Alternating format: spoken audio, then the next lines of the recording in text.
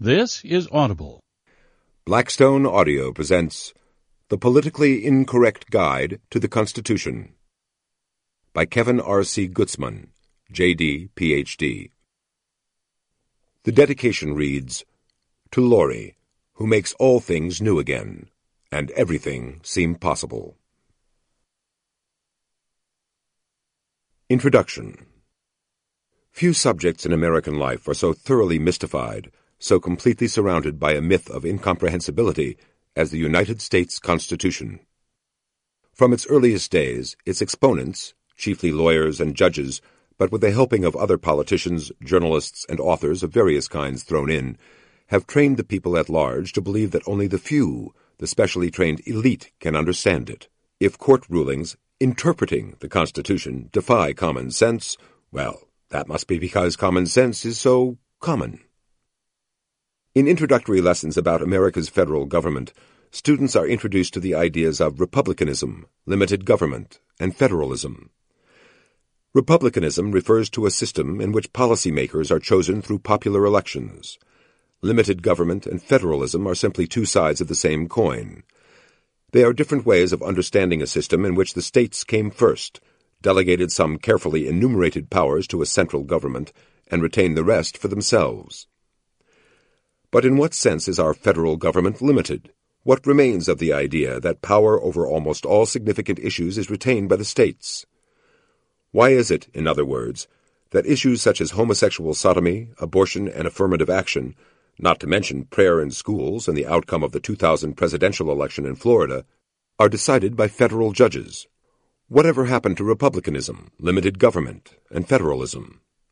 In recent decades, numerous judges, and particularly the Platonic guardians of the Supreme Court, have undertaken to use the Constitution as a blank check, allowing them to write into American law their own ideas of, quote, the evolving standards of decency that mark the progress of a maturing society, unquote, as Chief Justice Earl Warren put it in Trop v. Dulles, 1958. Note the allusion to Darwin's theory of evolution here.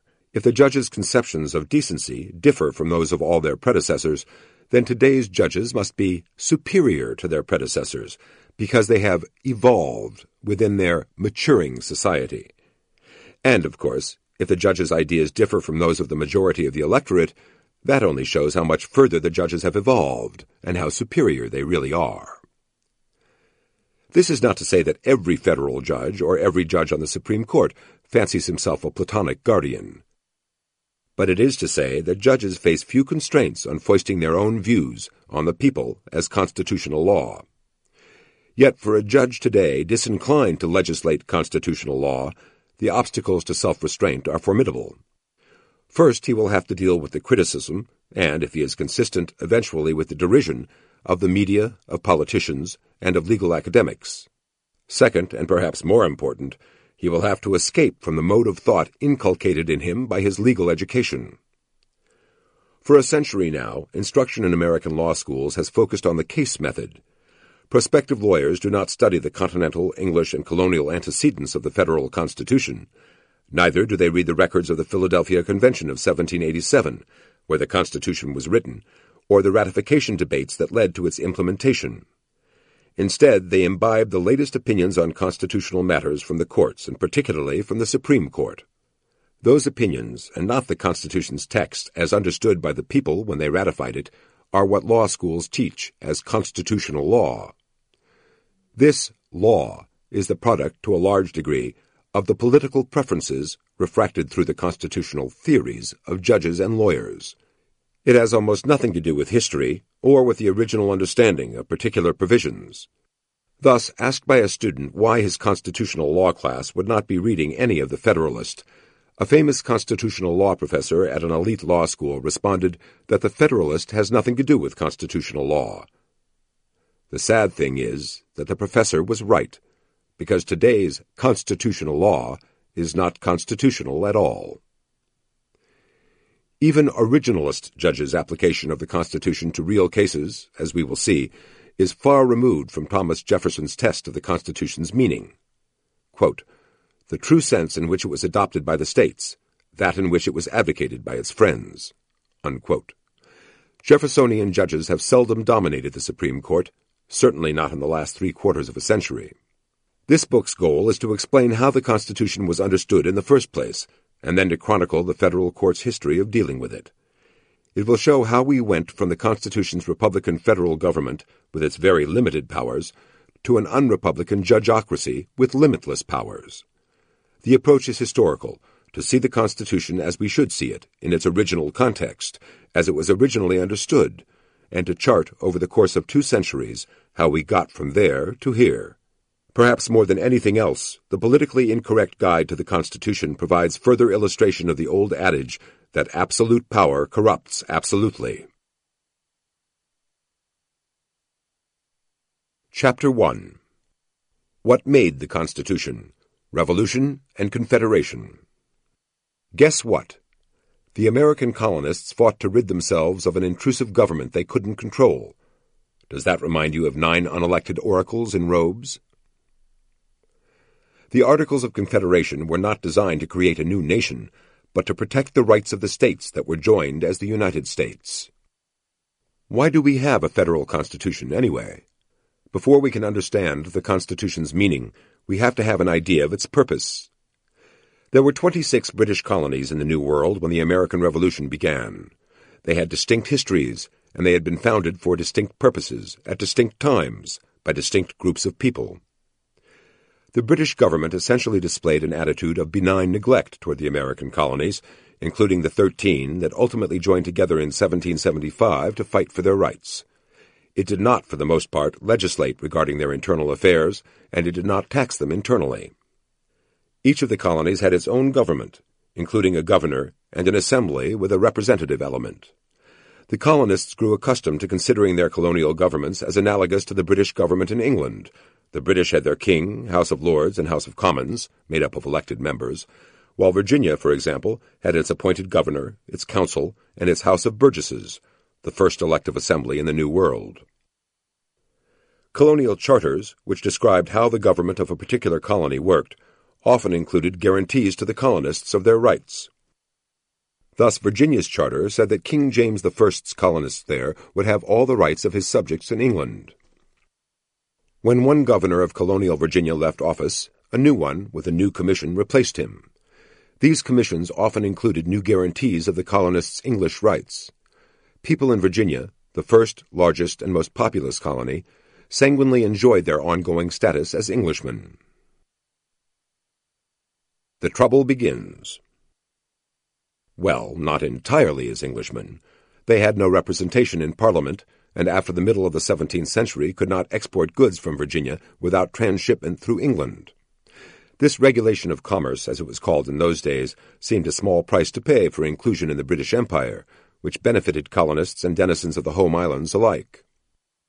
None of this is to suggest, however, that there was never conflict between the colonies and England over events in the New World. There certainly was. In the 1750s, Virginians bridled at the attempt of one of their governors to charge them for land patents in the Pistole fee controversy.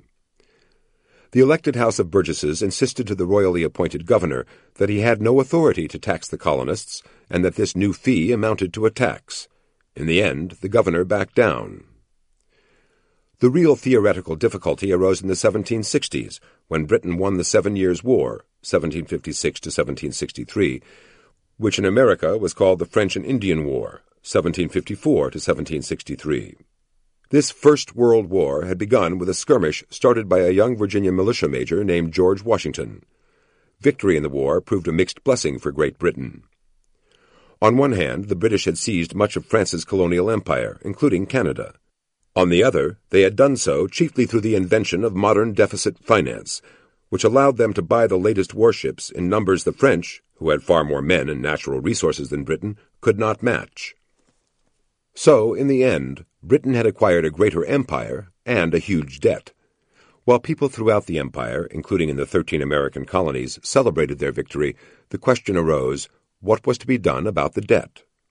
The period 1763 to 1775 was marked by repeated British efforts to get some money, any money, out of the colonists to help service the new imperial debt. While the colonists had willingly provided men and money, along with various supplies, to the war effort, they proved unwilling to be taxed directly.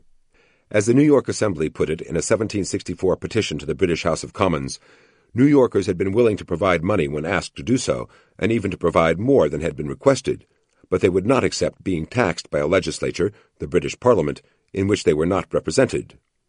At first, arguments against Parliament's taxing the colonies were presented in a conciliatory way. After all, the colonists were British and enthusiastically patriotic. It was only yesterday that they had won the First World War against Britain's most powerful rival. They were persuaded that the unwritten British Constitution was the world's finest. They had defeated Papist France with its absolute monarchy because they were free, and many believed, because God favored their Protestant nation. But the colonists would not pay taxes to a parliament they had not elected. They protested, they boycotted, they bullied representatives of the Crown, and they organized a Congress, the Stamp Act Congress, to speak formally for them. But the British, for their part, would not respond to the Congress. King George III believed that the colonies must be either subject to the King in Parliament or independent. He would make them comply. In the course of the 1760s and 1770s, Britain sent home New York's legislature, reorganized Massachusetts' government, closed Boston's port, restricted access to trial by jury, and adopted various other laws intended to make it easier to tax the colonists. The colonists' response was a more and more heartfelt no. Holy Pistoli! In 1752, Lieutenant Governor Robert Dinwiddie tried to charge a pistole, a coin valued at a little more than 1 English pound, for signing any land patent. The governor's signature had always been required, but no governor had ever tried to charge for it. Virginians were outraged and created the slogan, "Liberty, Property, and No Pistole," in protest. Dinwiddie claimed that the pistole fee was his prerogative as the king's representative, but the people argued that it was a tax on them without the consent of their elected representatives in the General Assembly. Dinwiddie said the colonists were much inflamed with Republican principles and wondered if they were becoming a threat to his royal authority because they had been allowed to govern themselves for too long. If this be treason, make the most of it. In Virginia, a young member of the House of Burgesses named Patrick Henry offered his colleagues a set of resolutions. He wanted the elected representatives of America's most important colony to go on record in opposition to the Stamp Act of 1765, a British tax measure, and he wanted them to do it in a radical way. Henry's resolutions against the Stamp Act, later known as the Virginia Stamp Act Resolves, said that Virginians had always had from their colony settlement all the privileges and immunities of the people of Great Britain. Virginia's 2 royal charters of the 17th century, Henry pointed out, had made that guarantee. Moreover, Virginians had always enjoyed the right of being thus governed by their own assembly in the article of taxes and internal police. Henry would have had the Burgesses resolve that the General Assembly of this colony, together with His Majesty, have the only exclusive right and power to lay taxes and imposts upon the inhabitants of this colony, and that every attempt to vest such power in any other person or persons whatever is illegal, unconstitutional, and unjust, and has a manifest tendency to destroy British as well as American freedom. Along this same line, he insisted that His Majesty's liege people, the inhabitants of this colony, are not bound to yield obedience to any law or ordinance whatever, designed to impose any taxation whatsoever upon them, other than the laws or ordinances of the General Assembly aforesaid. His final proposed resolution held that any person who shall, by speaking or writing, assert or maintain that any person or persons, other than the General Assembly of this colony, have any right or power to impose or lay any taxation on the people here, shall be deemed an enemy to His Majesty's colony. This was stern stuff. To be recognized as an enemy to the colony opened the door to punishment for treason. Clearly, Patrick Henry, who would dominate Virginia politics for decades to come, believed that Virginians' chief right was the right to govern themselves through their General Assembly. Yet his was still a minority position in America, even among Virginia's political elite. Reflecting most colonists' hope for reconciliation, the Stamp Act Congress of 1765 adopted far more restrained language. Led by Pennsylvania's conservative statesman John Dickinson, the Congress began by saying that the congressmen from 9 of the colonies loved the king and his family. Next, they said that the colonists had all the duties of Englishmen. Only then did they get around to insisting that they had the rights of Englishmen. After explaining that they insisted on traditional English rights, including the right to be taxed only by their own representatives, This first American Congress closed by saying that the resolves had been adopted out of duty to call to the King's attention a budding threat to the British Constitution. In the wake of colonial boycotts, intimidation of stamp agents, and formal protests, the British repealed the Stamp Act in 1766. They then passed a new law, the Declaratory Act, in which they claimed authority to legislate for the colonies in all cases whatsoever. Britain's Parliament here followed the line of thinking laid out by the all-time leading British legal scholar, Sir William Blackstone. In his 4-volume 1765 book, Commentaries on the Laws of England, Blackstone explained a concept called sovereignty. In every society, Blackstone wrote, there must be a sovereign. It could be an individual, a committee, an assembly, or any other type of organization, but there had to be one. That sovereign had ultimate authority. Its decisions were final. It had to be unitary. Its power could not be shared or limited in any way. And in the British Empire, that sovereign was Parliament. In the Declaratory Act, then, Parliament did not claim anything new. In England, if you favored liberty, you favored parliamentary sovereignty. The historical alternative, after all, had been royal sovereignty, and Britain's constitution had resolved against it. What a patriot said. Let those flatter who fear. It is not an American art. Thomas Jefferson, A Summary View of the Rights of British America. Jefferson stakes out America's rights. In 1774, a Virginia planter named Thomas Jefferson spelled out the colonists' position in very fiery language. It followed a decade of contention between Parliament and the colonists, a decade marked by increasingly ham-fisted British measures like the coercive acts against Massachusetts and increasingly pugnacious responses by a growing American opposition. Jefferson's pamphlet came to be known as A Summary View of the Rights of British America. Building on a tradition of insistence on local self-government peculiar to Virginia, and borrowing especially from his mentor in constitutional matters, Richard Bland,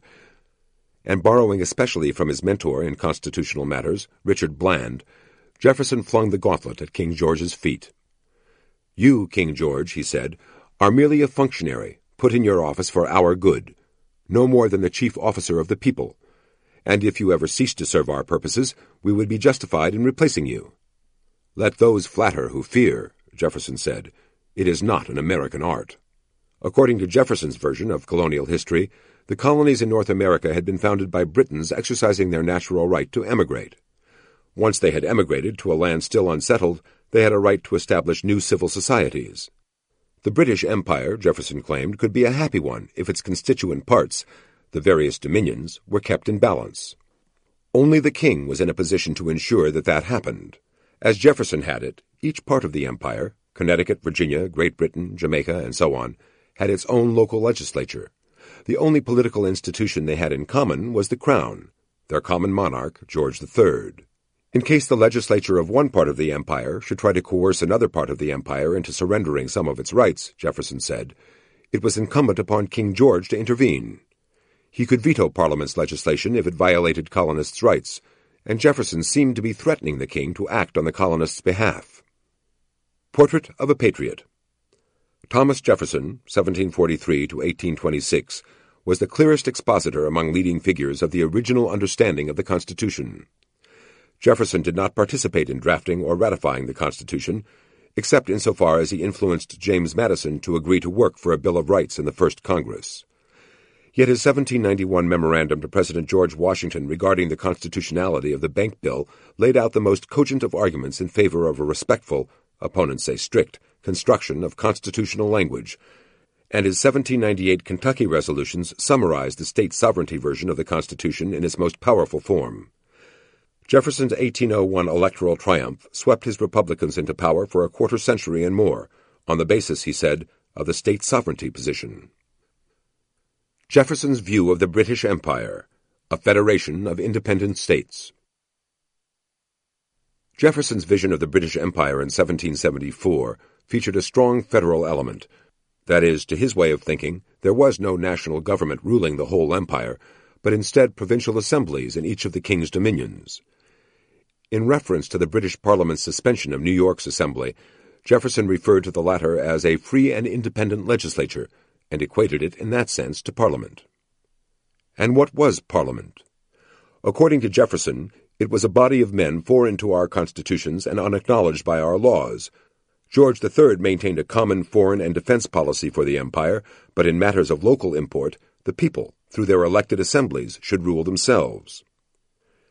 In common with other educated men of the 18th century, Jefferson was well versed in the classical Greek and Latin authors. For him, as for the Greeks, freedom was local self-government. He closed his summary view with the claim that the God who gave us life gave us liberty at the same time. The hand of force may destroy, but cannot disjoin them. George III should interpose to establish fraternal love and harmony through the whole empire. How did the king respond?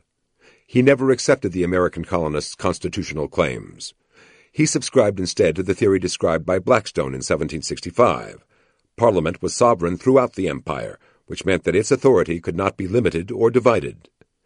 The colonists might insist that Britain's constitution did not grant Parliament the power to tax them or deprive them of the right to trial by jury, but the king held that Parliament could legislate for everyone in the British Empire in all cases whatsoever. Parliamentary sovereignty left no room for an assertion of individual or colonial rights. Gunsmoke and fear of domestic tyranny. The fighting began at Lexington, Massachusetts on April 19, 1775. Still, only a minority of colonists thought of independence as desirable. It was a daunting prospect. A declaration of independence meant war, which the colonists might well lose. Even if they won, the colonists would have a victorious army and a conquering general, which had always been a formula for military dictatorship, as a precursor to monarchy. And leaving the British Empire would mean being outside the protective tariff wall behind which the British economy had developed, instead of inside it, where the colonies had become so prosperous. Early in 1776, however, Thomas Paine published his pamphlet, Common Sense. He moved the majority of his fellow colonists from the Loyalist and undecided columns into the Patriot camp. On May 15, 1776, Virginia's ruling Revolutionary Convention, the May Convention, adopted 3 resolutions. 1. Virginia must have a Declaration of Rights. 2. Virginia must have a Republican Constitution. 3. Virginia must seek federal relations with such other colonies as wanted them and alliances with whichever foreign powers would enter into them. The delegates then ran a Continental Union flag up the flagpole at the old Virginia Capitol in Williamsburg. As James Madison wrote that night, Virginia had established its independence. But alone. And as Benjamin Franklin famously put it in another context, the patriots must all hang together, or they would surely all hang separately. So the Virginia Convention, Virginia's ruling body in the Revolution's early days, as the last royal governor had fled the colony, instructed Virginia's representatives in the Second Continental Congress to secure a declaration of American independence. A state is a country. The Congress was, as Massachusetts' John Adams put it, a meeting place of ambassadors. In fact, the word Congress had always denoted assemblies of the representatives of sovereigns, as in the case of the Congress of Westphalia in the 17th century. It made sense, then, when Virginia's Richard Henry Lee stood up to move, in language given to him by the Virginia Convention, that Congress should declare that these united colonies are, and of right ought to be, free and independent states, that they are absolved from all allegiance to the British Crown, and that all political connection between them and the state of Great Britain is, and ought to be, totally dissolved. Like the word Congress, the word state had a meaning in the 18th century that may be lost on us today. For a Virginia congressman to say that Virginia was a state was to put it on par not with Brittany in France or Yorkshire in England, but with France and England. Congress responded by appointing a committee to draft a Declaration of Independence. The chairman of the committee, John Adams, had long been the leading spokesman, a tireless pest, really, for independence. As Adams admired a summary view of the rights of British America, he asked Thomas Jefferson to write the first draft of the Declaration. Adams and Ben Franklin made slight alterations to it before the committee presented it to the whole Congress. And what did the Declaration declare? That the colonies were independent states. Politicians and historians have made a habit of fixating on the second paragraph of the Declaration, which includes a restatement of Richard Bland's account of the origin and just powers of government, including the statement, "We hold these truths to be self-evident." They say that America was founded on that, but it wasn't. In instructing Richard Henry Lee and his colleagues to secure a Declaration of Independence, the Virginia Convention did not tell them to concoct a new theory of government. The same held true for the other states' representatives. The first 3 sections of the Declaration, which explained why King George III's stewardship had been found wanting, had no legal effect. That portion of the Declaration was what lawyers call hortatory language. Like a statutory preamble, it was the predicate for the effective section, the one that proclaimed the states independent. In the Declaration's culminating 4th section, Congress declared the colonies to be free and independent states, and claimed for them the right to do everything that free countries could do. They were the sovereign equivalents of Russia, Sweden, and Spain. Okay, maybe San Marino and Monaco, but you get the idea. As the war progressed, they continued to behave as if they were. They guarded their sovereignty carefully, never giving to Congress authority that they might be unable to reclaim. In 1777, Congress sent out to the states for their ratification the Articles of Confederation, America's first federal constitution. It began by saying, Articles of Perpetual Union between the states of, and listed the states from north to south. Article 1 said, in full, the style of this confederacy shall be the United States of America. Article 2 added, each state retains its sovereignty, freedom, and independence, and every power, jurisdiction, and right which is not by this confederation expressly delegated to the United States in Congress assembled. This language is, under the circumstances, entirely unsurprising. It would have been surprising if they had said anything else. The United States were states, and they had joined together. The fact that their union had no set end date, in part because the length of the war could not be foreseen, was denoted by calling it perpetual. In those days, treaties between European states often purported to be perpetual. This did not mean that neither side could bring a treaty agreement to an end, but that there was no built-in sunset provision. The express reservation of each state's undelegated powers was a hedge against arrogation of power by the Confederation. After all, the new Congress under the Articles was to have an army, so it might well be tempted to intrude on the state's prerogatives. It was for this reason that Article 2 noted that sovereignty, indivisible final authority, remained in the states. According to Article 3 of the Confederation, the 13 states entered into this formal relationship, quote, for their common defense, the security of their liberties, and their mutual and general welfare, unquote. In keeping with the federal, not national, nature of the new government, Article 5 provided that each state's congressional delegation would have one vote. This provision would not have made sense if the 13 states had been one nation, or if their people had been one people. As they were 13 distinct states, each equally sovereign, however, it made sense for them each to carry equal weight in the federal councils. Here again, we must recall that the word state in the 18th century connoted a sovereign entity on the order of Spain or France, not a province like Andalusia or Dauphiné. Articles 6 and 7 bound the states to wage war and carry on diplomacy only through the Confederation. Article 8 said that the expenses of the war would be paid out of a common treasury, into which the states would contribute on the schedule Congress set, but it left to the states the task of deciding what taxation scheme to employ to raise their contributions. As the colonists had insisted that Great Britain allow the states sovereignty over taxes, it was incumbent on them to practice what they preached in their own confederation. Article 9 established procedures for resolving boundary disputes and other matters that might easily have brought the states to blows. It also provided that the Congress could not take major steps such as coining money, borrowing money, appointing a commander-in-chief, and making war unless 9 states agreed to do so. Not majority rule, but a supermajority was required for doing any of those things. Article 13, finally, required the consent of all the states to any amendment of the Articles. Again, while the constitution of a national government could presumably be amended by a national majority, a federal constitution, such as the Articles of Confederation created, required the agreement of all the constituent parts, all the states. This last article also included the Congress's thanks to the great governor of the world, no, not the UN, for the states' ratification. It said that it was effective on the, quote, 9th day of July in the year of our Lord 1778, unquote.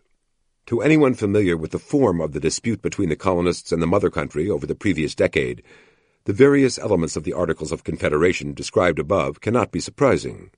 The colonists had insisted for years that their colonial legislatures alone, not the British Parliament, could tax them. When Parliament had insisted that it alone was sovereign and that sovereignty was ultimate power, The colonies had responded by locating sovereignty in their colonial legislatures.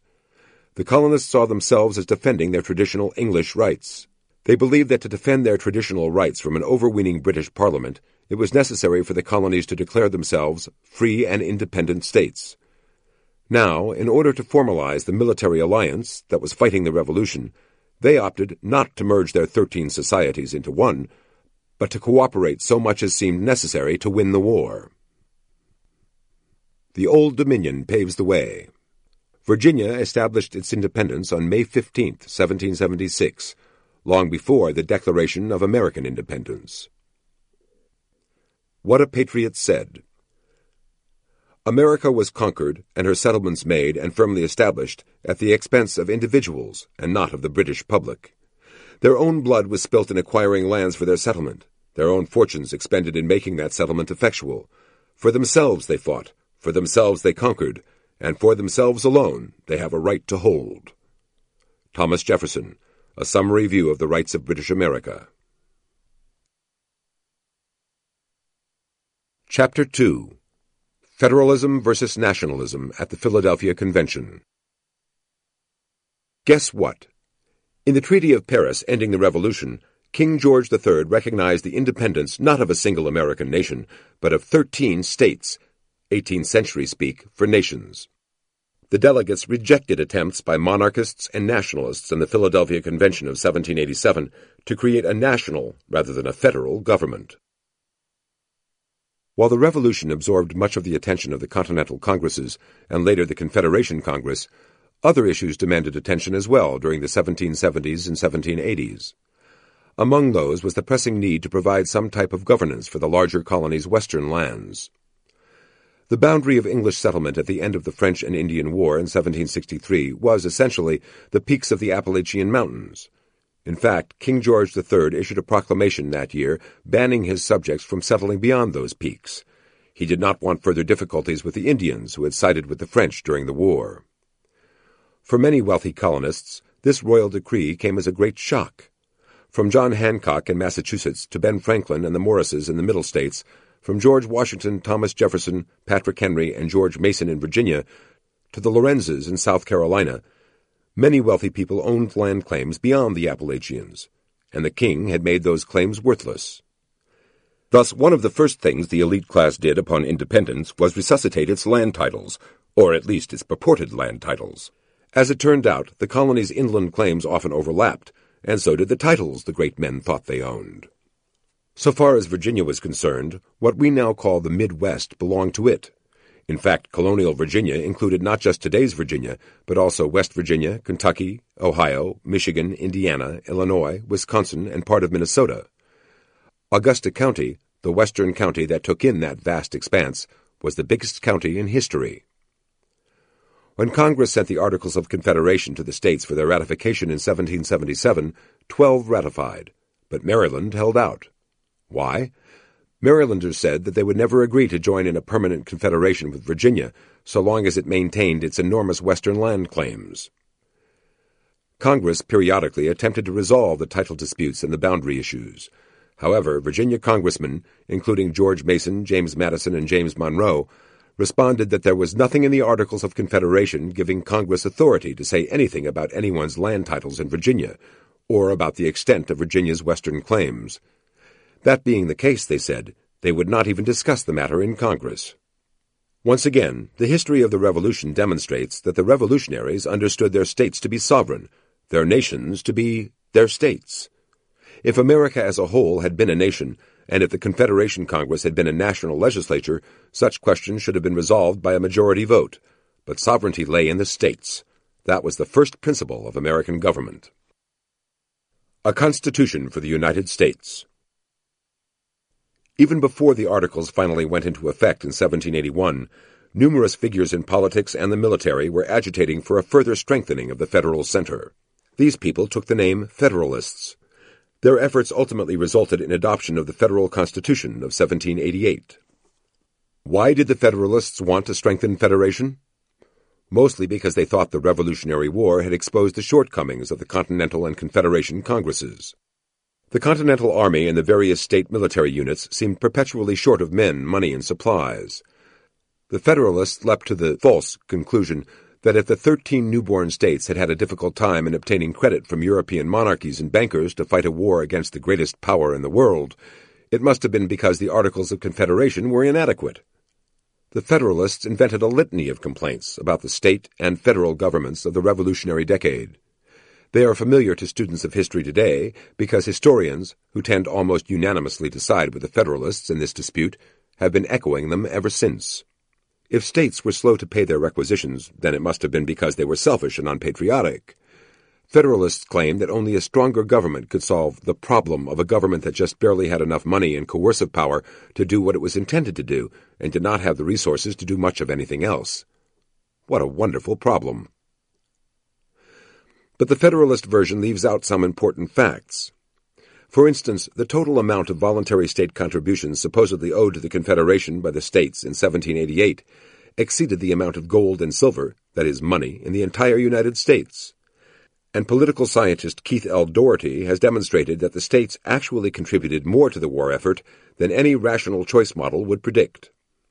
Federalists in the Continental and Confederation Congresses repeatedly attempted to get the states to cede more power to Congress. In each case, they were unsuccessful. Americans from New Hampshire to Georgia simply refused. They did not want to trade one distant, unaccountable authority in the British Parliament for another in a more powerful American Congress. Especially heroic on this score was little Rhode Island, which refused to ratify a tariff amendment when all 12 other states did. Virginia responded by repealing its ratification, and for Federalists, that was the last straw. The campaign for a stronger federal government grew, even when King George III admitted defeat. But he admitted defeat to the sovereign and independent states. As Article 1 of the Treaty of Paris put it, His Britannic Majesty acknowledges the said United States, with New Hampshire, Massachusetts Bay, Rhode Island and Providence Plantations, Connecticut, New York, New Jersey, Pennsylvania, Delaware, Maryland, Virginia, North Carolina, South Carolina, and Georgia to be free, sovereign, and independent states, that he treats with them as such, and for himself, his heirs and successors, relinquishes all claims to the government, propriety, and territorial rights of the same, and every part thereof. Note that King George was required by the terms of the treaty not to admit that America was independent or that the United States was independent, but that the 13 named states were independent. Interestingly, in Article 5, the American commissioners undertook on behalf of Congress to implore the states to restore confiscated rights and property to Loyalists. This provision, which never bore the fruit the British hoped for, recognized the constitutional situation of the American states, independent not only of Great Britain, but also of each other. Article 7 said there would be a perpetual peace between Great Britain and the United States, which meant that the treaty did not have a fixed expiration date. A book you're not supposed to read. Collective Action Under the Articles of Confederation by Keith L. Doherty, New York, Cambridge University Press, 2001. Reforming the Confederation. In 1785, the states of Maryland and Virginia appointed delegates to a conference to meet at George Washington's home, Mount Vernon, on the Potomac River. Their task was to negotiate an arrangement for sharing the river, establishing each state's navigation and taxing rights. The conference failed. Virginia's delegates didn't show, but a new meeting was set for the following year at Annapolis. This time, the goal was a reform of the Confederation.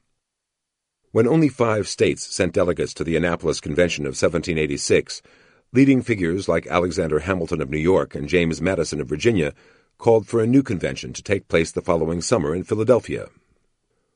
Why would a new convention meet in 1787? The Federalists told the state government that its purpose would be to propose amendments to the Articles of Confederation. Rhode Island, which had no interest in strengthening the Confederation, did not send a delegation. New York, where Governor George Clinton and the majority of the legislature were skeptical of the Federalists, sent a moderately pro-reform 3-man delegation. Nationalist Alexander Hamilton received an appointment, but his friend and political ally John Jay missed out. In Virginia, which agreed to send a delegation to help propose amendments, Richard Henry Lee and Patrick Henry, long the dominant voices in the all-powerful General Assembly, stayed home. Lee confided that he did not think the convention likely to do work he approved. Henry, more prone to offer up a memorable line, later said he smelt a rat. Why? There was a little history behind it. Congress had been receptive in 1785 to 1786 when John Jay assured it that he could negotiate an agreement with Spain that would grant the states valuable trade concessions in the Caribbean. All he needed to offer in return, he said, was an American commitment to forego use of the Mississippi River, which then belonged to Spain, for 25 years.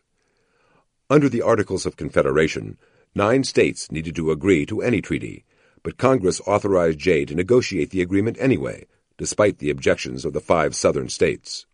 According to James Madison, this move by Congress converted Patrick Henry from the champion of the federal cause to a lukewarm advocate at best.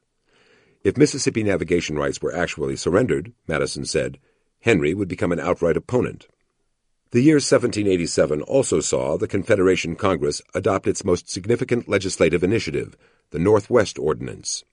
In that law, Congress provided that states could be carved out of Virginia's former Trans-Ohio River Territory, what we now call the Midwest. Among other things, it said in Section 13 that once they had been organized, the new states would be admitted to the Union on an equal footing with the original states. The federal principle, the principle of state equality, would guide their incorporation into the United States. Portrait of a Patriot. Alexander Hamilton, 1757 to 1804, a native of Nevis, was among the most significant figures in American constitutional history. His monarchist musings in the Philadelphia Convention, in which he represented New York, did not have much effect on the shape of the Constitution. In support of ratification, he organized a series of newspaper essays that ultimately came to be known as the Federalist, which formed the nub of the Federalist case in New York, writing more than half the essays. In time, the series would form the backbone of nationalist interpretation of the Constitution. As Secretary of the Treasury under Washington, Hamilton enunciated the clearest argument ever made for a liberal, loose construction of the Constitution. He was killed by a political enemy, Vice President Aaron Burr, in an 1804 duel. Legal Latinisms. Senate, from the Latin senatus, the great national council of the Roman people. The federal government and most of the states have legislative bodies so named. A Vision of National Government. The Virginia Plan. James Madison spent several months researching the history of confederations before the Philadelphia Convention met. He found much to encourage his desire for a stronger federation.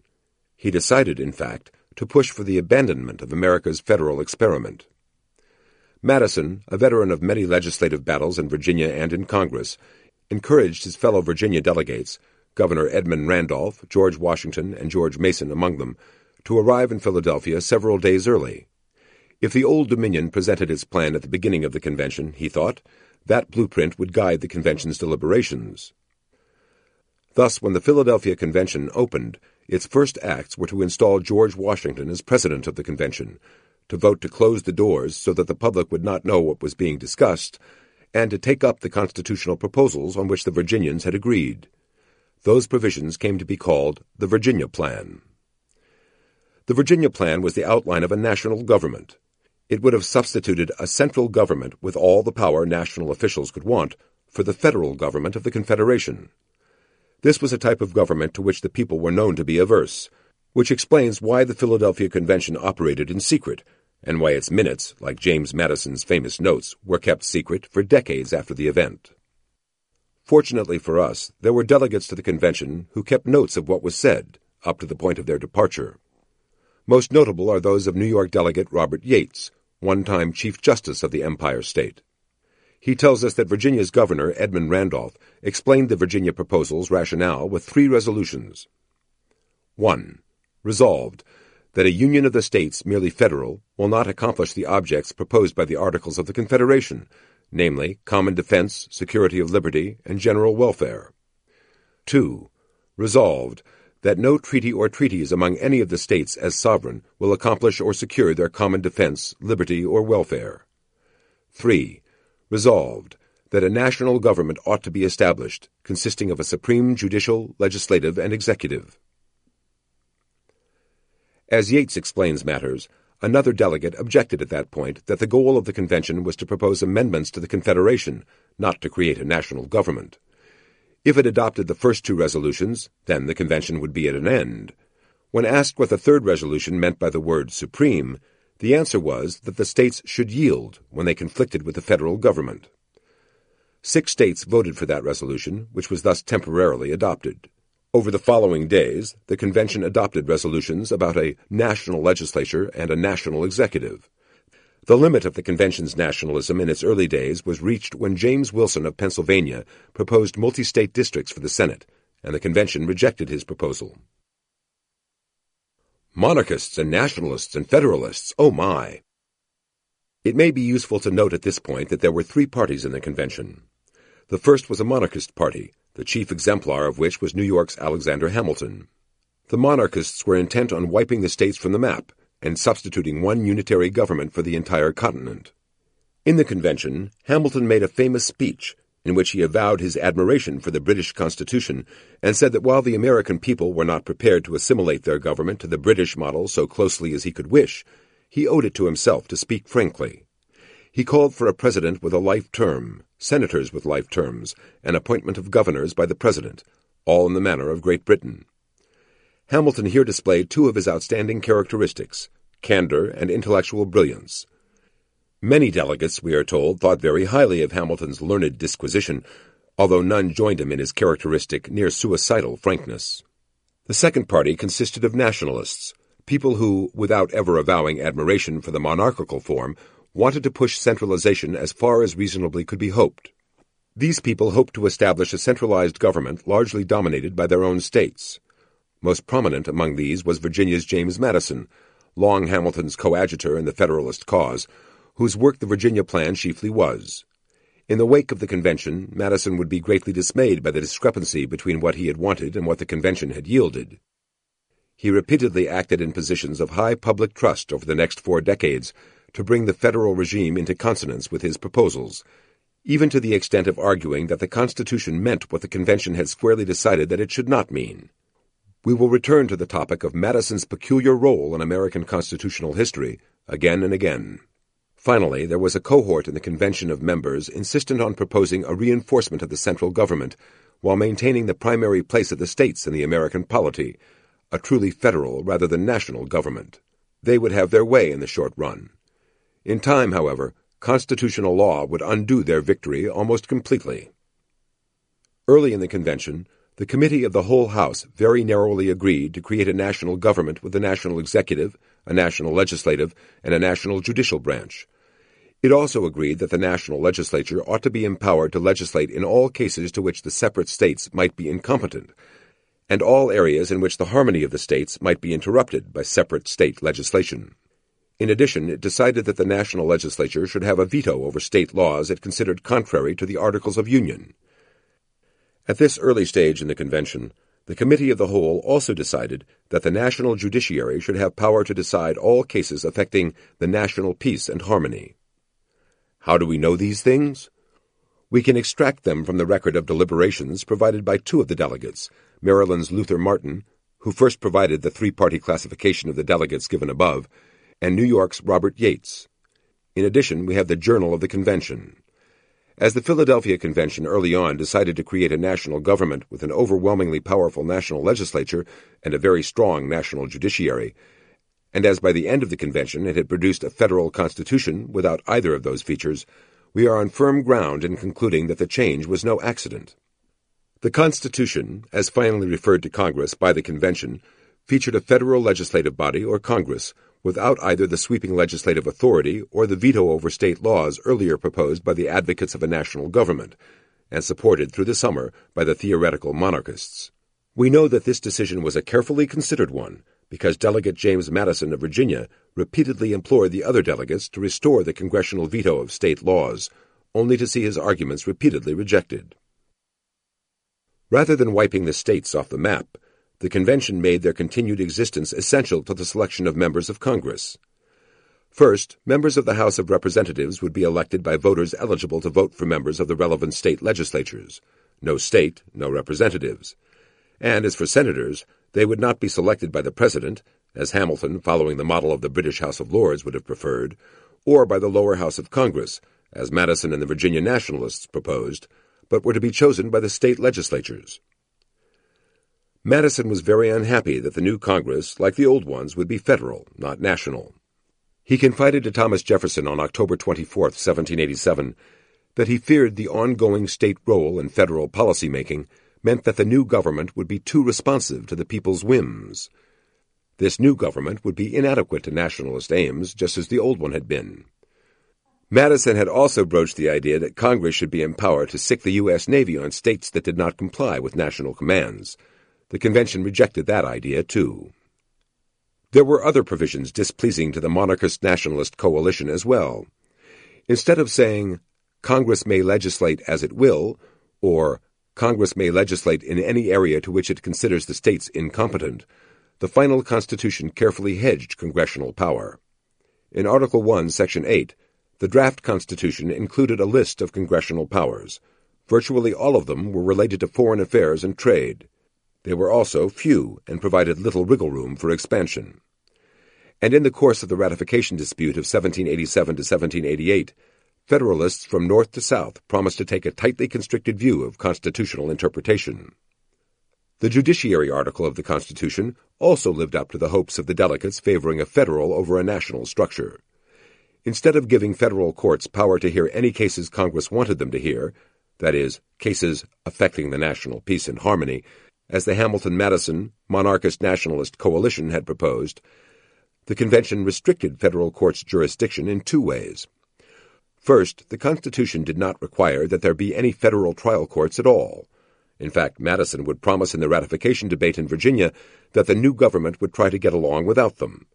Only if that experiment failed, he said, would federal trial courts be created. The Constitution also provided a list of the kinds of cases Congress might authorize federal courts to decide, which meant, as lawyers understood things in those days, that Congress could not authorize federal courts to decide any other kinds of cases. Instead of a national judiciary, in other words, one with power to hear any case that came to hand, Article 3 created a federal judiciary that left most judicial power in the state governments.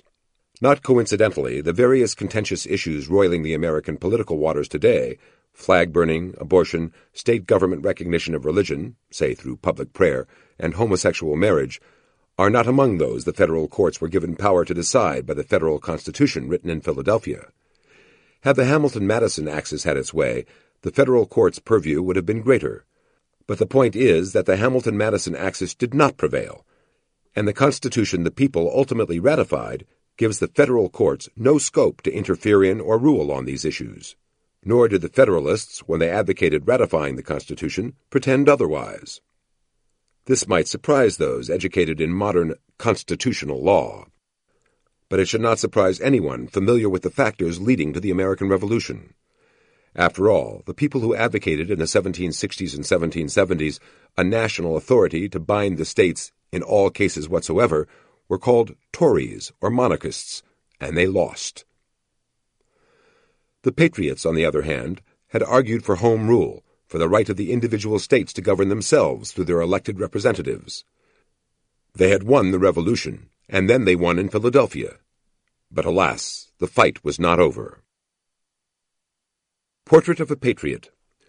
George Mason, 1725 to 1792, was one of the towering figures in American constitutional history. His Virginia Declaration of Rights, 1776, the first American Bill of Rights, provided a template, and in many cases language, for the other states, the federal, the French, the UN, and numerous other bills of rights. Mason played an extremely significant role in the Philadelphia Convention that wrote the Constitution, including helping to defeat efforts to draft a national, in lieu of a federal, constitution, and insisting that the assent of 9 states be required for ratification. He also proposed that the House of Representatives initiate all money bills, that Congress be able to ban slave importation, that export taxes be banned, that lawmakers not be able to hop into plush positions in other branches, and that the House resolve electoral college deadlocks. Mason played a key role in devising the procedure for overriding presidential vetoes, and his refusal to sign the Constitution, coupled with his resounding insistence that it not be ratified until a Bill of Rights was added, helped spur Federalists to pledge to submit a Bill of Rights to the states in the first Congress. Legal Latinisms. Veto, Latin for I forbid. A refusal by the president or a governor to sign into law a bill that has been passed by a legislature. Unlike the British royal veto, American vetoes can be overridden by supermajority vote. Portrait of a Patriot. James Madison, 1751 to 1836, played a major role in assembling the Philadelphia Convention, but had a checkered constitutional record thereafter.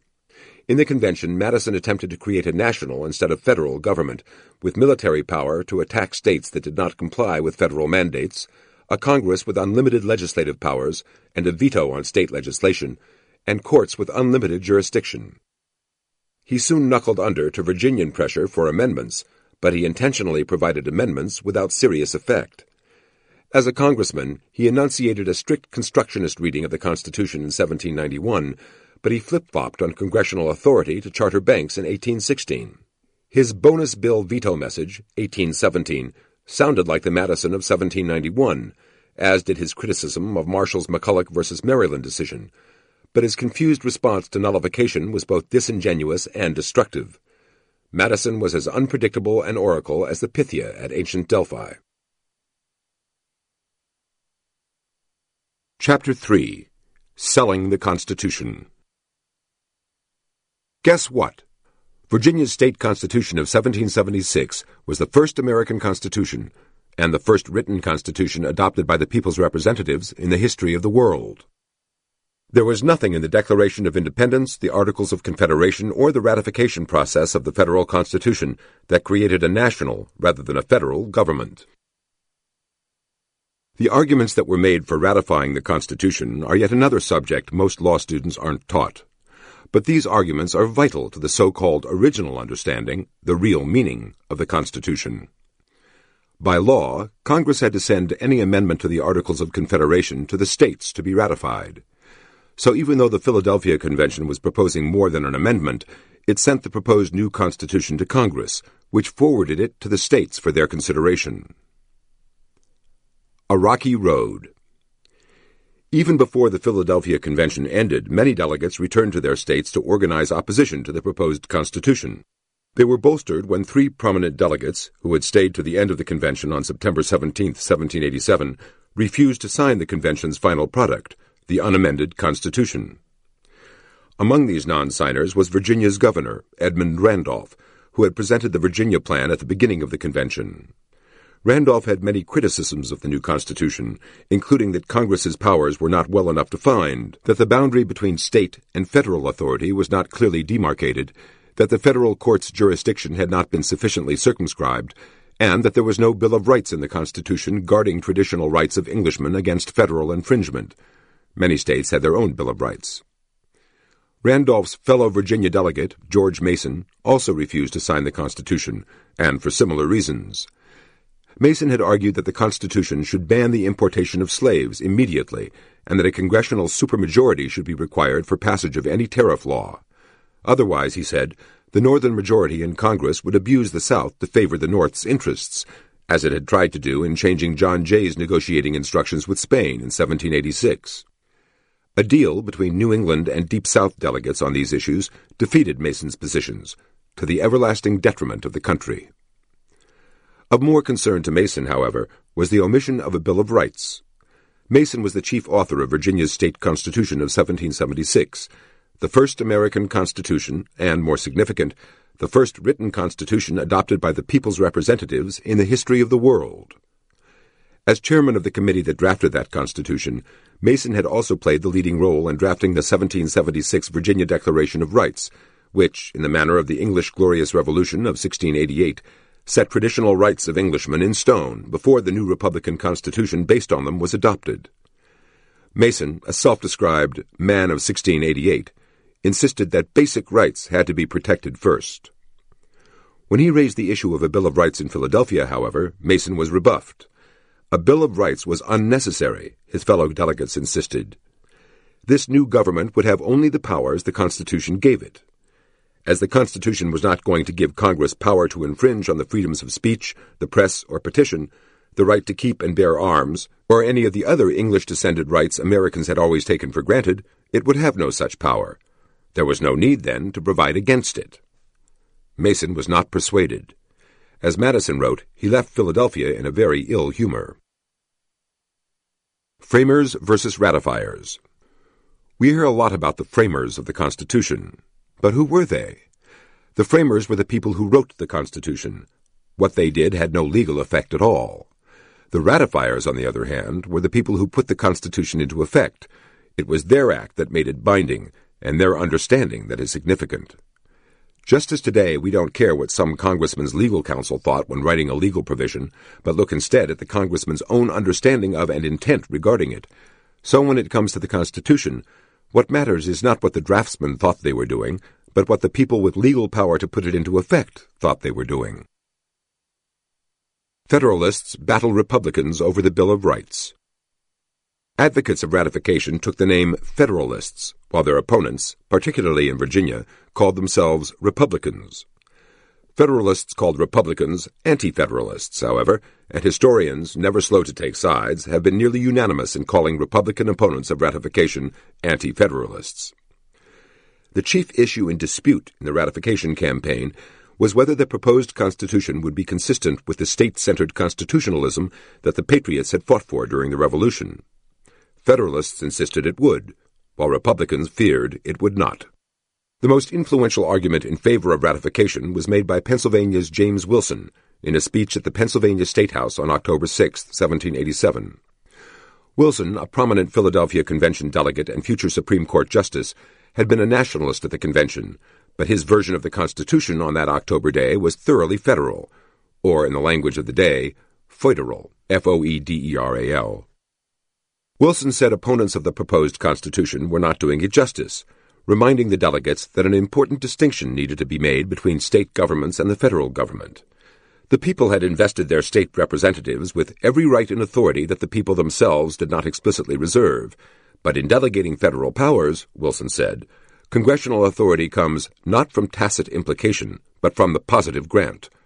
As a result, in the state systems, everything which is not reserved is given, but in the latter, the federal government, the reverse of the proposition prevails, and everything which is not given is reserved. The distinction being recognized will furnish an answer to those who think the omission of a Bill of Rights a defect in the proposed Constitution, for it would have been superfluous and absurd to have stipulated with a federal body of our own creation that we should enjoy those privileges of which we are not divested, either by the intention or the act that has brought that body into existence. In other words, it was ridiculous for the Constitution to guarantee rights that Congress had no power to violate, and the federal government had only those limited and expressly stated powers granted it by the Constitution. Wilson went further and said that including a Bill of Rights might be dangerous, because if such a bill said that Congress could not infringe the freedom of the press, it would imply that Congress might have had implicit power to do so, and that it might have the power to restrict other enumerated rights. Turning to the claim that the Constitution was intended to annihilate the state governments, Wilson said this was impossible, given that state legislatures were to choose the senators, the people of the several states were to elect representatives, and electors selected in a fashion chosen by each state legislature were to choose the president. Other Federalists affirmed Wilson's analysis. In Massachusetts, William Cushing, another future Supreme Court justice, said much the same, that the federal government would have only the powers it was expressly granted through the Constitution, in a speech written for his state's ratification convention. In South Carolina, ratification opponents worried that the proposed Constitution might threaten the institution of slavery. But General Charles Cotesworth Pinckney, a Philadelphia Convention delegate and future Federalist presidential nominee, assured his fellow Carolinians that it is admitted on all hands that the general government has no powers but what are expressly granted by the Constitution, and that all rights not expressed were reserved by the several states. Pennsylvania and South Carolina Federalists achieved crushing victories in those states' ratification conventions. In Massachusetts, Federalists needed to persuade popular Governor John Hancock to support ratification. To do so, they promised that they would ask the first federal Congress to amend the Constitution to include a Bill of Rights. Even with that concession, Massachusetts approved the Constitution by only a narrow margin. The pivotal state, however, was the largest, most populous state, Virginia. Virginia had provided far more than its share of leaders to the Revolution. The Philadelphia Convention had been presided over by George Washington, and James Madison had provided the template for much of the convention's discussion. Once the convention finished its work, Virginians Edmund Randolph and George Mason became the initial leaders of the anti-federalist campaign. If Virginia, which still included West Virginia and Kentucky, did not ratify the Constitution, the new Union would be cut in half. Perhaps more important, A Republican victory in Virginia would prevent George Washington from serving as the first president, and the Constitution's executive branch had been drafted with him in mind as the one chief executive the states would trust. Such was Washington's prestige that it was assumed that once he had set the standard for proper Republican presidential behavior, it would bind all his successors. What a Patriot Said. Is the relinquishment of the trial by jury and the liberty of the press necessary for your liberty? Will the abandonment of your most sacred rights tend to the security of your liberty? Liberty, the greatest of all earthly blessings. Give us that precious jewel, and you may take everything else. Guard with jealous attention the public liberty. Suspect everyone who approaches that jewel. Patrick Henry, Speech to the Virginia Convention, Richmond, Virginia, June 5, 1788. Federalists and Anti-Federalists. The Federalists generally were not Federalist, but Nationalist. Anti-Federalists, they were actually Federalist, and they called themselves Republicans, were not opposed to strengthening the federal government. They merely wanted to amend the Constitution before ratifying it. It all comes down to Virginia. The stakes in Virginia's summer 1788 Richmond Ratification Convention approached the stratosphere. A Republican victory would mean the defeat of the Constitution, as North Carolina and Rhode Island already had gone on record in opposition, and New York stood poised to follow the Old Dominion's example. Unlike those of the other states, Virginia's political elite split right down the middle on ratification. George Mason, former congressional president, Richard Henry Lee, future U.S. President James Monroe, and the dominant figure in the General Assembly, Patrick Henry, led the opponents. George Washington, James Madison, and veteran lawyer, judge, and politician Edmund Pendleton, along with Madison's lieutenant, George Nicholas, favored ratification. The Republicans, led by Mason, argued that the Constitution's grants of power to the new federal Congress and judiciary were too ill-defined, and thus that the new institutions were apt to claim more authority than the people intended, and that any new Constitution required a Bill of Rights. The Federalists argued the reverse. Governor Edmund Randolph, who had supported the Virginia plan and then opposed the convention draft, announced early in the Richmond debates that while he considered the Constitution imperfect and that it needed to be amended before it was approved, he no longer believed that option to be available. 8 of the 9 states whose assent was needed to put the Constitution into effect had already ratified. The issue now, he insisted, was whether Virginia would be part of the Union. He, for one, said yes. Patrick Henry mocked Randolph's newfound support of ratification and implied at one point that Randolph's motives were impure, and it seems that Randolph sent a second to Henry's camp to sound him out regarding a duel. Surprisingly, Randolph, whom George Mason now called Young Arnold after Revolutionary War trader Benedict Arnold, became the chief spokesman for ratification. He was chosen for the same reason he had been selected to present the Virginia plan in Philadelphia. He was tall, handsome, and articulate, the very picture of a Virginia blue blood. The Randolphs were Virginia's leading family, including in their numbers Thomas Jefferson and John Marshall, while the brains behind the ratification operation, James Madison, was short, sickly, and, in debate, often inaudible. Randolph's explication of the text carried great weight. The other delegates listened intently then, when Governor Randolph explained that the new federal government need not be feared so much as Henry wanted it to be. No powers were being granted to the new Congress by implication, Randolph held. The new government would have only the powers it was expressly delegated. Federalists realized, however, that they had not persuaded a clear majority of delegates. Like their fellows in the Massachusetts Convention, they sought to persuade the unpersuaded with expedients they would not otherwise have adopted. They suggested, for instance, that Virginia could expressly state that it was approving the Constitution with the understanding that the rights of conscience and the press were reserved free of federal interference.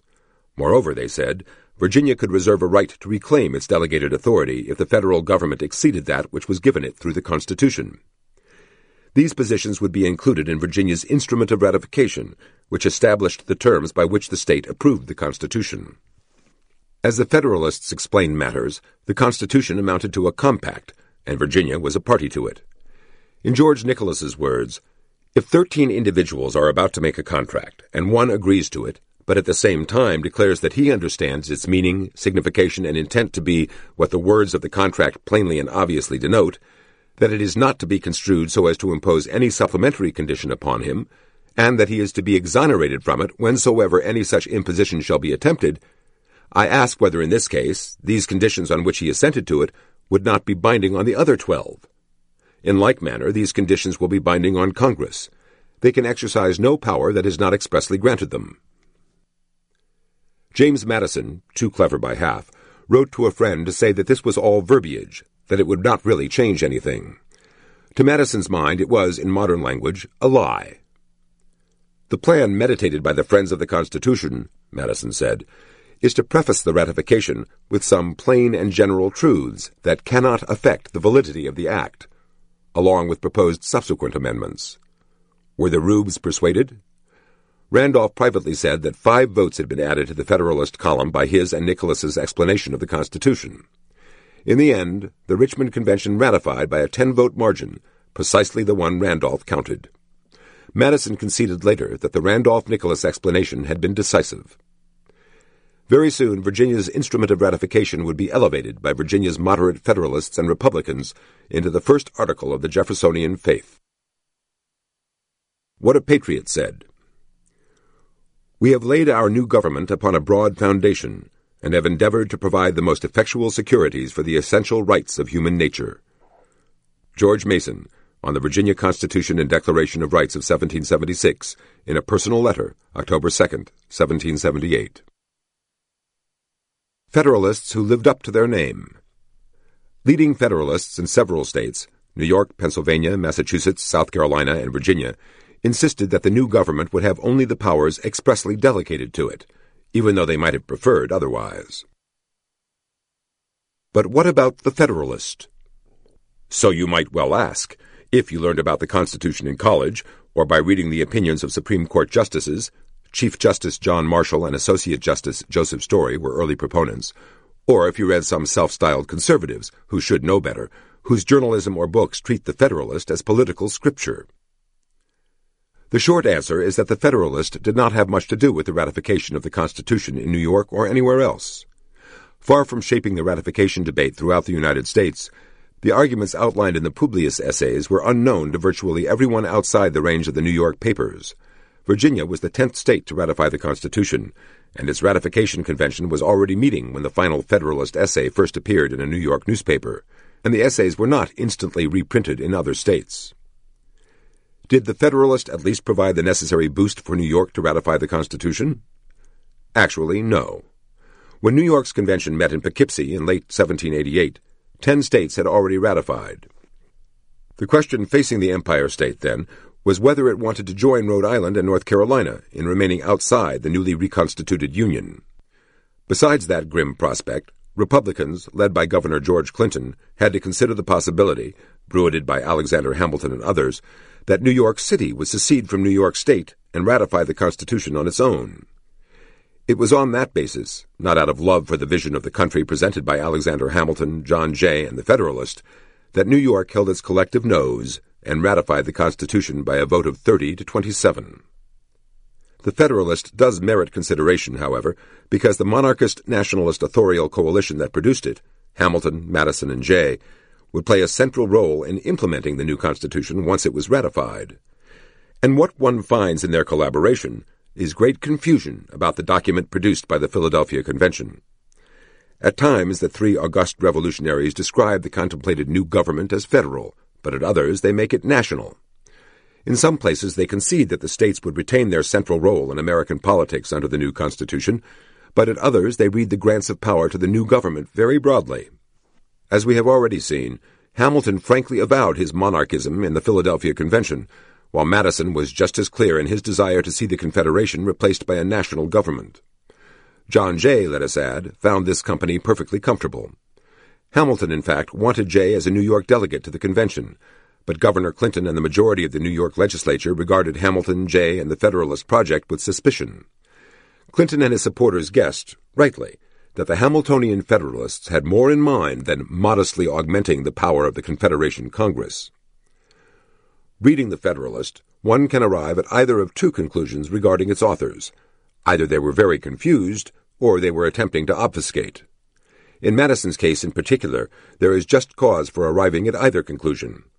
For example, his justifications of the structure of the Senate in Federalists 62 and 63 directly contradict his more candid and keenly negative appraisal of that body in private correspondence with Jefferson, while his confusion about federalism in number 39 is consistent with his repeatedly self-contradictory musings on the same subject in Notes on Nullification and other anti-nullification writings 40 years later. Hamilton, on the other hand, did not have a reputation for tergiversation because he did not deserve one. His was the opposite failing, boundless loquacity, which often amounted to imprudent logorrhea. And if he was confused in some of his Federalist explications, it was because he was honestly confused in his thinking. John Jay was always more diplomatic than Hamilton, but he also never told a lie. A book you're not supposed to read. The Authority of Publius, by Albert Furtwängler, Ithaca, New York, Cornell University Press, 1984. The Question of Sovereignty, Never Really Explained. Let us consider some of what the Federalist had to say about the nature of the proposed government.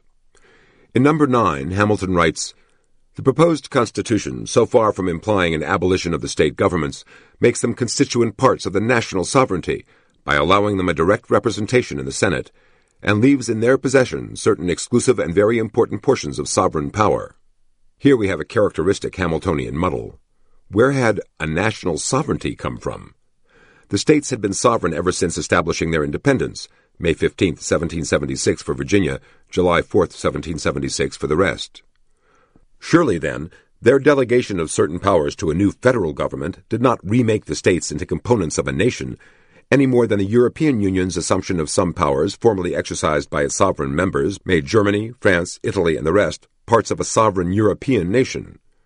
Creating a federation made a federation, not a nation. The states would remain sovereign under the federal Constitution, just as George Nicholas and Edmund Randolph would soon explain to the Virginia Ratification Convention. In Federalist 23, Hamilton admits that the circumstances of our country are such as to demand a compound instead of a simple, a confederate instead of a sole government. He thus admits the distinction between a federal and a national government. He goes on to say, however, "The government of the Union must be empowered to pass all laws in relation to its powers. The local governments must possess all the authorities connected with the administration of justice between citizens of the same state." As Virginia philosopher-statesman John Taylor of Caroline noted, "If sovereignty lies with the states, or with the people of those states, then the states, or their citizens, will have authority over the federal government. But if the federal government is sovereign, it will in the end have power over all the states, and the people of those states."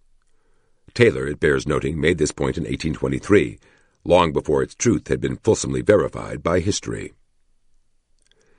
This point bears reiteration in regard to Federalist 28. There Hamilton says, "In a confederacy, the people, without exaggeration, may be said to be entirely the masters of their own fate. Power being almost always the rival of power, the general government will at all times stand ready to check the usurpations of the state governments, and these will have the same disposition toward the general government. The people, by throwing themselves into either scale, will infallibly make it preponderate. If their rights are invaded by either, they can make use of the other as the instrument of redress." In the same essay, Hamilton adds, "The state governments will in all possible contingencies afford complete security against invasions of the public liberty by the national authority. Projects of usurpation cannot be masked under pretenses so likely to escape the penetration of select bodies of men as of the people at large. The legislatures will have better means of information. They can discover the danger at a distance, and possessing all the organs of civil power and the confidence of the people, they can at once adopt a regular plan of opposition, in which they can combine all the resources of the community. They can readily communicate with each other in the different states, and unite their common forces for the protection of their common liberty." Hamilton concludes that essay by saying, "If the federal army should be able to quell the resistance in one state, the distant states would have it in their power to make head with fresh forces. The people are in a situation, through the medium of their state governments, to take measures for their own defense with all the celerity, regularity, and system of independent nations." Here, Hamilton holds out the prospect of state resistance to dangerous federal policy as the last ditch of free people's resistance to a runaway federal government. He cannot resist, however, referring to the federal government as national, which calls the reader's attention back to his earlier statements about sovereignty, and leaves the ground muddled. If the federal government possesses national sovereignty, on what basis can the non-sovereign states ever resist it? Clearly, Hamilton Publius's teaching is self-contradictory. Insofar as he says that the federal government is national and sovereign, it is inconsistent both with what he says about the state's role in the new union and with what leading figures in the ratification debate, such as Charles Cotesworth Pinckney of South Carolina, Edmund Randolph of Virginia, George Nicholas of Virginia, James Wilson of Pennsylvania, and William Cushing of Massachusetts taught. In Federalist 31, Hamilton says, "The state governments, by their original constitutions, are invested with complete sovereignty." In number 32, he concedes that the states, after the ratification of the Constitution, will retain the taxing authority in the most absolute and unqualified sense, and that an attempt on the part of the national government to abridge them in the exercise of it would be a violent assumption of power unwarranted by any article or clause of its Constitution. Under the new Constitution, he adds, the state governments would retain all the rights of sovereignty which they before had and which were not by that act exclusively delegated to the United States. In number 33, interestingly, Hamilton wrote that the final paragraph of Article 1, Section 8 of the Constitution, giving the government of the United States power to make all laws which shall be necessary and proper for carrying into execution the powers vested by the Constitution, was merely a tautology or redundancy. It did not imply that the federal government had any greater powers than those specifically stated.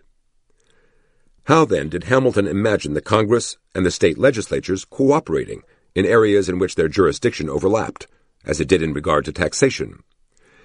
In Federalist 34, he cites the Roman Republic, in which two separate legislative bodies each possessed the power to annul the acts of the other. Just as we have become accustomed, in other words, to the necessity of the federal House and Senate cooperating before either of them can enact its will, so Hamilton said that in the federal system, the state and federal legislatures would each be able to act in its own sphere, irrespective of the acts of the other. Hamilton hits upon this solution again in number 36. As neither the federal nor state governments in the objects of taxation can control the other, each will have an obvious and sensible interest in reciprocal forbearance. The Congress and the state legislatures will each have a sphere, and within that sphere each will act as it sees fit. John Taylor on this point agreed with Hamilton, writing that the federal and state legislatures are coordinate, co-equal, and independent, neither being controllable by the other. One could deduce from this, then, that sovereignty did not lie in either the state governments or the federal government, but in the people of the several states, though Hamilton missed this logical implication. The thinking behind Hamilton's statements that the federal government and the state governments were each to have some sovereignty can be explained by his preference for the British model of government. In Britain, then as now, Parliament, not the people, was sovereign. As Sir William Blackstone had explained in 1765, final authority in all matters lay in Parliament. For Hamilton, final authority lay with the federal government in some issues and with the state governments in others. He never seems to have understood the theoretical change worked by the American Revolution, which substituted popular sovereignty, authority in the people, for governmental sovereignty, authority in the government. This helps to account also for the divergence between what he said in the Federalist and what other Federalists more influential in the ratification contest were saying at the same time. Portrait of a Patriot. John Jay, 1745 to 1829, played a leading role in the Revolution, both within New York and as a New York member and sometime president of the Confederation Congress. He and Alexander Hamilton led the Federalist Party in securing the Constitution's ratification in New York's Ratification Convention, partly through their series of newspaper essays, The Federalist. Jay served as the first Chief Justice of the United States, and during his tenure on the Supreme Court he negotiated Jay's treaty with Britain. He next served as Governor of New York under the state constitution of which he had been chief draftsman in 1777. His signal achievement as governor was signing into law New York's Gradual Emancipation Act, which eventually brought slavery to an end in the Empire State. A Book You're Not Supposed to Read. New Views of the Constitution of the United States by John Taylor of Caroline, edited and introduced by Kevin R.C. Gutzman. Leesburg, Virginia, Alethes Press, 2007. Portrait of a Patriot. Edmund Randolph, 1753 to 1813, played leading roles in both the Philadelphia Convention and the Virginia Ratification Convention of 1788. Despite presenting the Virginia Plan, which was largely the work of James Madison, at the Philadelphia Convention's outset, Randolph came by the convention's end to insist that a federal, not a national, constitution was what was needed, and he refused to sign the document. In Richmond, Randolph laid out a states' right Federalist, not nationalist, version of the Constitution for his fellow delegates, insisting that Virginia would be as one of 13 parties to a compact in the newly invigorated federal union. His reassurances explained Virginia's narrow decision to ratify the Constitution. The first U.S. Attorney General, Randolph sided with Jefferson in the Cabinet's bank bill debate in 1791. A book you're not supposed to read. The Anti-Federalists, Selected Writings and Speeches, edited by Bruce Fronin, with foreword by Joseph Sobran, Washington, D.C., Regnery, 1999. Who ratified the Constitution? The American people or the sovereign states? On this issue of nationalism versus federalism, James Madison's contributions to the Federalist are similarly perplexing. In Federalist 39, in particular, he decides that the proposed government is to be neither national nor federal, but an amalgam. This is, alas, an impossibility, unless, like Hamilton, one assumes that sovereignty means authority in a given area. On the issue of most moment, the procedure by which the Constitution would be enacted, Madison says, "The Constitution is to be founded on the assent and ratification of the people of America, given by deputies elected for this special purpose, not as individuals composing one entire nation, but as composing the distinct and independent states to which they respectively belong. It is to be the assent and ratification of the several states derived from the supreme authority in each state, the authority of the people themselves. The act therefore establishing the Constitution will not be a national, but a federal act." What does it mean that ratification was to be a federal, not a national act? The act of independent states, not of a nation. As Madison goes on to explain, were the people regarded in the transaction as forming one nation, the will of the majority of the whole people of the United States would bind the minority, in the same manner as the majority in each state must bind the minority. So, each state in ratifying the Constitution is considered as a sovereign body independent of all others, and only to be bound by its own voluntary act. In this relation, then, the new Constitution will, if established, be a federal and not a national Constitution. Madison would have done well to leave off here. He goes on to state, however, that the Congress will have one house apportioned by state and another apportioned by population, which makes it, he says, partly national and partly federal. He then notes that presidential elections are to be through an electoral college, whose appointment is partly national and partly federal, and makes several other confused and confusing statements of the same kind.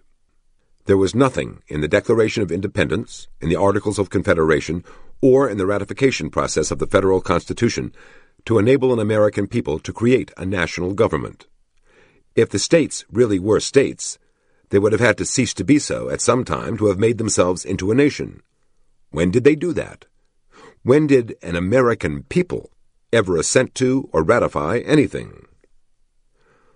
All of this talk about the Constitution making a nation must have been very distasteful to the population of New York, good patriots who had vindicated their state's sovereignty in the Revolution. No wonder they did not flock to support Hamilton's vision.